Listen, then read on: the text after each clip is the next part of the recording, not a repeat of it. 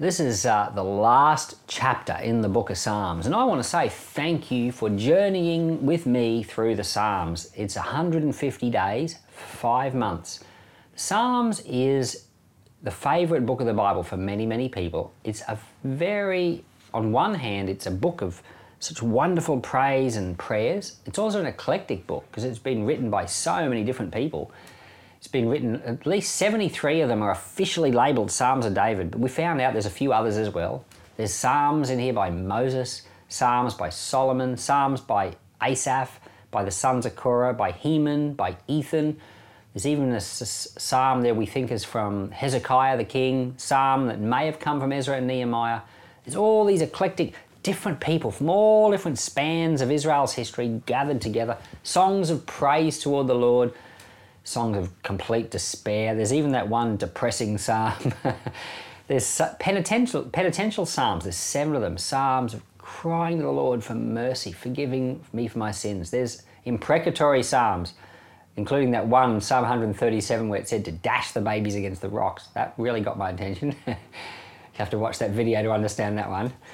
So we've got, psalms of violence against the enemy, psalms of high praise to the Lord, psalms that are messianic, psalms that are prophesying about what Jesus is going to do. All these wonderful psalms. And the book of Psalms was broken into 5 littler books.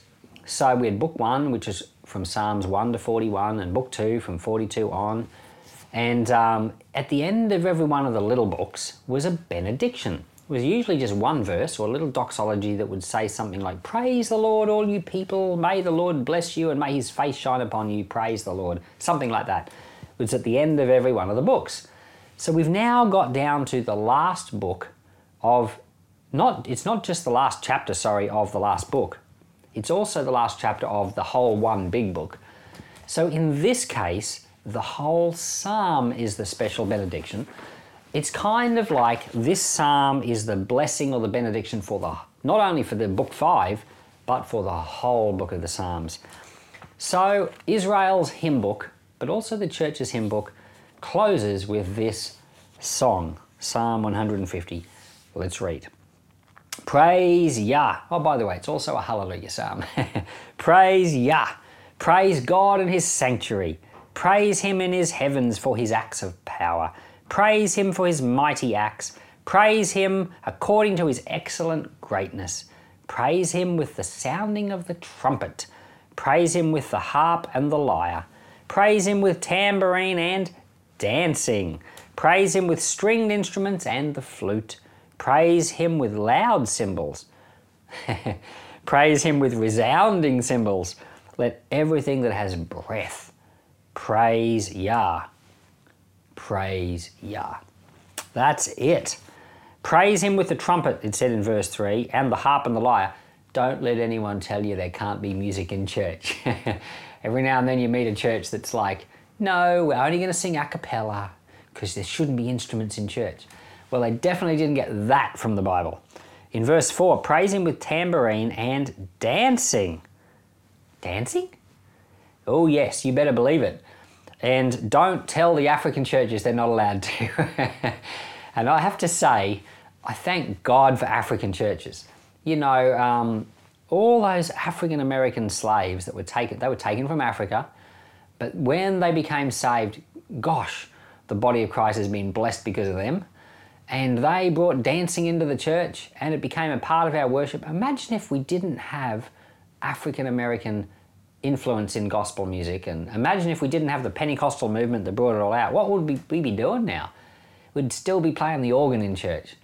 And I grateful. Now, I got to admit, I don't find it that easy to just start dancing in church, but I am so grateful it's a thing. And I've been to Africa a few times on mission trips. I've been to Kenya and Uganda, and those folk, they know how to dance, and I'm so grateful for it. Praise him with dancing, it says here. Turns out you can do it. Praise him with loud cymbals. So yes, even drums in church. So drums are not of the devil. It says here to have loud cymbals. I remember we had a sound man in our church years and years ago, and he was also a drummer, but this particular Sunday he was on the sound desk, and this elderly lady came up to him and said, can you turn down the drums? The drums are too loud. The sound man leans over to her and says, what? What did you say? I can't hear you. The drums are too loud. Very funny. Anyway, turns out that even the Bible says you're allowed to have them loud. Verse 6, let everything that has breath praise the Lord. Well, you know, when that last verse is read, let everything that has breath, a lot of experts, they think it's saying even the animals. But you know what? The thought occurred to me was even the atheists. Even the people that don't know the Lord, let them praise the Lord. And I think their very lives just existing is a testimony to how good God is. So, 150 Psalms, what a blessing it is. I'm so glad that I've had the opportunity of going through this book and being able to think about each one at a deeper level. And tomorrow we're on to the Proverbs. So we're moving, I guess, roughly speaking, from David into Solomon. And a lot of wisdom and wonderful things are ahead. Lord, I thank you for the Psalms. I thank you for this Psalm. I thank you for book 5 of the Psalms. I thank you for the whole book. I thank you for all that it contains. And I pray that the grace would always carry with us that we have found in this Psalm. And Lord, let this last Psalm's admonishment or exhortation to praise the Lord, let it always be with us. May we always praise. In Jesus' name, amen.